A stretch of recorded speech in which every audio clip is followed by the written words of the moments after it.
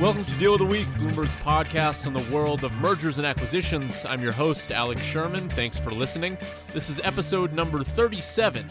And this week, we're talking about ride sharing, specifically Uber's decision to merge its China business with rival Didi Chuxing. The value of the combined company will be $35 billion, according to people familiar with the matter. And joining us now, the man who broke the news on the terms of the deal, Bloomberg startups reporter Eric Newcomer, joining us from sunny San Francisco. Actually, I don't really know if it's sunny. Eric, is it sunny there? Not yet. Hopefully, later today, maybe it'll be sunny. It's just waking up over here. Well, it is summer in San Francisco, so I'm sure it's 45 degrees, as always. Exactly. The same temperature as it always is there. No. I love San Francisco. Okay, Eric, let's start here. China is seen as sort of this big growth prospect for so many companies, the elusive Chinese market. So why is Uber giving up there? Investors in Uber had looked at this market forever as, a big elephant on Uber's back and sort of looked at it very skeptically. A number of investors, I think, always sort of valued China at zero for Uber. It's like, we're investing even though we think this China odyssey is a bit of a fool's errand situation. It's always been sort of long odds and yeah, now Uber's sort of calling it quits and doing this merger / acquisition, whatever you want to call it, with Didi. Is there a pattern here? Because it seems as though these Silicon Valley giants, I'm thinking about Yahoo and eBay and Google and now Uber, they all seem to want to make it work in China, and they all seemingly fail. What exactly is going on? Yeah, the guys and girls over at Uber, I think, saw Jeff Bezos in particular at Amazon sort of regretting not making a bigger play for China earlier and, letting Alibaba gain all that territory. And then they'd seen other tech giants fail at China, but I think they still thought that nobody had sort of gone all in like that they could. And so, they raised, many billions of dollars to spend and lose in China. And so I think, they thought this time it could be different. And, it's not a total failure. Uber's walking away with, less than 20% stake. Uber China, gets 20% stake in Didi here. And so that could be meaningful down the road if, someday, Didi is a $100 billion business or something like that. That could be meaningful. I have Uber investors, saying that, Didi could be that size business, and this could be sort of an important holding for us. And so if they hadn't tried, they'd have zero. So it's not a total failure, but it was definitely, they're walking away. So remind me here, Eric. So Uber China, is that like a subsidiary of Uber, or is that a separate company? It's, separately incorporated company. By far, the majority shareholder is Uber. I forget the exact split, but Uber's probably going to own like 17% of this 20% stake, and Baidu and others are going to have something like 3%, Baidu being the next biggest Uber China shareholder. So it's a separate company meant to sort of bring in some local Chinese investors, try to win some favor with the Chinese government, but it's Uber owned. And so the structure of this deal is that, as you say, about 20% of it, Uber China. Does that mean the rest, the other 80% is Didi? Right. Yeah. Basically, you have a $7 million valuation company in Uber China, and then you have the $28 billion Didi. They say, okay, that combined company is worth $35 billion. Uber owns. Got it. Uber China owns about 20% of it. Got it. And at the same time, Didi is also making a $1 billion investment in big Uber, right? Not Uber right. China, but the main right. Uber, which values Uber at $68 billion. So there has been some speculation here, and I'm very curious to get your take on this, that part of the motivation for doing this deal is that it takes away a big overhang question mark for Uber as it prepares for its IPO. Do we know anything about what Uber's plans are in terms of when it may IPO? They haven't said anything new. Travis Kalanick, the CEO, has always been pretty reticent about going public. I don't know if that changes 100%. This was definitely, I think, the biggest stumbling block for an IPO. Uber lost at least $2 billion in China in 2 years, and a lot of that could have come just this year. It's easy to believe $1 billion of it came this year or close to it. So Uber, was throwing a lot of money out the door in China, and so that was certainly going to be a problem for an IPO if they wanted to show any sort of mark of profitability. Eric, do we know sort of the details about why exactly it lost $2 billion in 2 years? Where was all that money loss coming from? Yeah, an absurd level of subsidies were happening in China. So in the ride-sharing business, you really need drivers to win because, people, you and I who are going to ride the service generally want it as long as it's priced fairly. But the drivers are a hard thing to get. So, both companies would sort of pay the drivers sort of the whole fare, more than the fare even. You had cases where, a driver would have, his wife order him in the app, and that was a sort of money-winning situation. So there was certainly fraud going on. People argue about the levels, but besides the fraud, there was just like a super high degree of subsidies to grow market share and two fierce, well-capitalized competitors going at it. So it was very expensive, and Uber had a serious disadvantage in that it didn't have, Tencent, Alibaba, Didi's investors behind it, and that had an impact. I see. Let's take even a further step back here. What do we know about the finances of Uber in the United States? I know you reported earlier this year that Uber's profitable, right? All right. So earlier in the year, at one point for sure, we know Uber was profitable in the U.S. and Canada. Then Uber and Lyft went on an aggressive spending war, and we haven't seen clear numbers yet. I don't think Uber has even reported out its Q2 numbers to investors, so haven't even been able to try and report that one out yet. But earlier in the year, Uber, I'm sure, was profitable, sort of discounting, equity, and I think there was another, but EBIT profitable, I think it was, in the U.S. and Canada. And then the company has a huge war chest. I think now with Didi's investing this $1 billion in Uber Global, back of the envelope, I think they must have $12 billion in cash and equity on hand still. So they still have a ton of money. And remind us exactly how Uber makes money. So do they simply make money by taking a percentage cut on every ride, or is it more than that?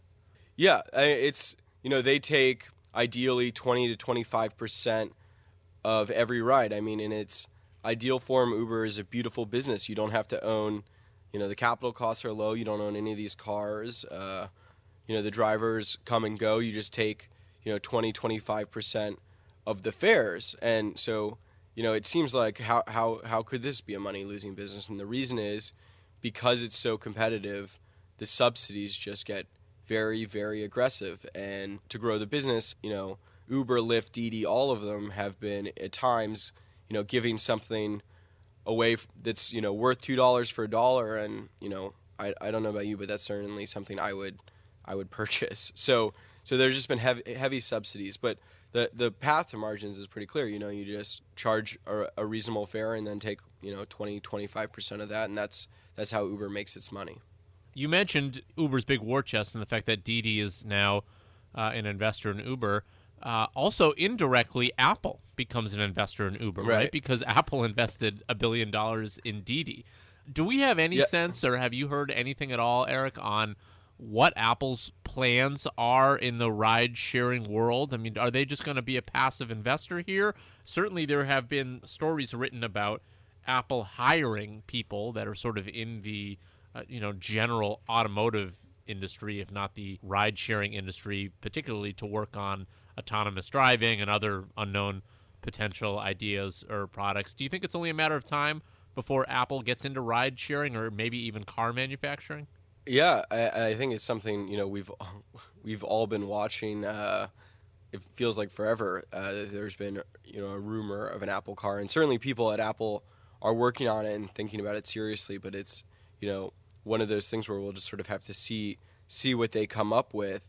I think the $1 billion in Didi, you could almost, I think the consensus, at least in Silicon Valley, has been that, is a way to win favor with the Chinese government almost more than any sort of, strategic investment. Certainly sort of a good industry given Apple's interest to build a relationship with. But, this was an investment in Didi, not Uber, and probably had to do with Apple's strong desire to keep selling, a lot of phones in the Chinese market and sort of building relationships there. But it's a helpful strategic alliance to have.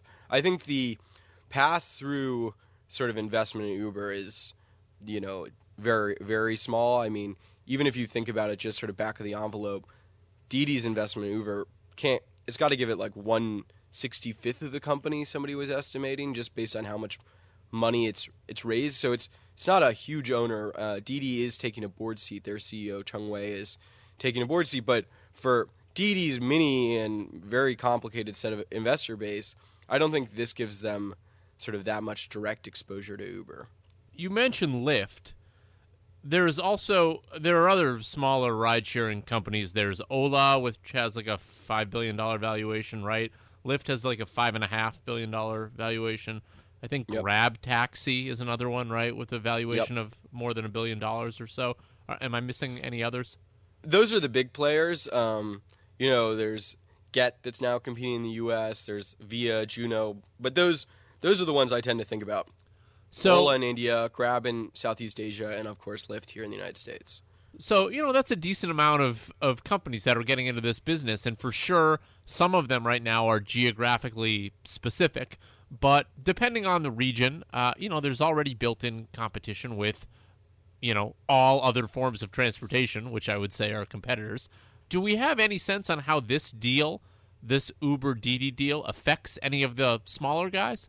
I think it's got to be bad news for them. I mean, if Uber has, $15 billion or sorry, I think we were saying 12, that's a lot of money now to redirect to the rest of the world, and I don't think their global ambitions have fallen off here. I think, Ola and Grab and even Lyft, I'm sure, are thinking, okay, now there's more money to spend sort of in any sort of price war with me. At the same time, it does show that Uber is probably ready to start moving towards profitability. And so I guess if the departure from China shows a mentality shift there, that could be good news for its competitors, because I think, everybody sort of wants to see, especially if you have less money than Uber, want to see a situation where Uber is trying to make a profit, and then you can either try to grow market share as the underdog or try and see if, duopolies actually work in this business. It's amazing that, I think Uber's been around, I'm going to get the number wrong, but I think 7 years now, and we still don't really know if it's a duopoly business or it's a monopoly business for sure. I mean, China's one point, but I mean, we certainly have Lyft and Uber still fighting an unresolved war here in the United States, and I think it's an open question.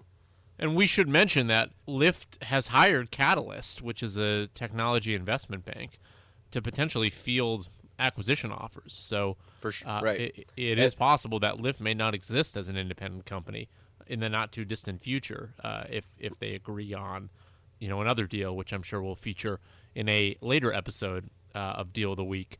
I mean, that's one of the big open questions in my mind. What happens with Lyft? I'd reported that they've promised investors that they would lose no more than $50 million a month. That would put them at $600 million over the year. That's a very aggressive burn rate. The Wall Street Journal reported, I think yesterday, that Lyft has $1.4 billion cash on hand, which seems like a lot, but possible. They've raised like $2 billion in their history. It is a money-losing business. I mean, Lyft is smaller, so it's burning less than Uber is globally, but in the United States, Lyft is burning, it's only Lyft's only market. It is burning a lot of money, and I think it'll be interesting to see, if it gets acquired, and is a company, GM is cut a $500 million check in Lyft. Will GM, take on those losses and take that risk? Is a very interesting question. One more question for you, Eric, before we go. Do we have any sense if Didi will expand outside of China? Yeah, I think that's the right question to be asking. I mean, I don't know. I mean, I keep asking, was there any sort of territory agreement? I think you have to expect that Didi will eventually, leave China. But, before this deal with Uber, they'd had this, global alliance, much celebrated in the media with Ola, Grab, and Lyft, which would have seemed to say, okay, it's all local players focusing on our markets, but now Didi's cutting a deal with Uber, so I think that relationship is clearly in flux, and Lyft has said they're evaluating their relationship with Didi. So I think it's a matter of time. On the other hand, I mean, both Uber and Didi, recognize this. The China market's huge. I think it was 6 of 10 Uber's biggest cities at one point by trip volume. So in terms of the scale of the business, or at least the scale of the demand, sort of putting aside the profitability, it's huge. So I think that's a pretty big project for Didi to focus on for the time being. Ride-sharing wars, or maybe friendships. I don't know. Depends on your take, I guess. Eric Newcomer, Bloomberg startups reporter, and really our man on all things Uber and Didi, etc. Thanks for joining us. Thanks for having me. I appreciate it. So that's it for this week's episode. You can expect more Bloomberg reporters and M&A professionals who are doing deals real time. Coming up next week, we have a great show with the man who is selling Gawker, Mark Patrikoff of Houlihan Lokey. That should be an interesting episode. We'll talk to him about that deal process. And also, he just has lived an interesting life. He's the son of Alan Patrikoff. We'll talk to him about why he got into media investment banking. Until then, you can find us on the Bloomberg Terminal and Bloomberg.com, as well as on iTunes, Google Play, or whatever app you use to listen to podcasts. And also take a minute to rate and review the show while you're there. And please follow me on Twitter at Sherman4949. And Eric Newcomer is at Eric Newcomer, spelled ERICNEWCOMER. See you next week.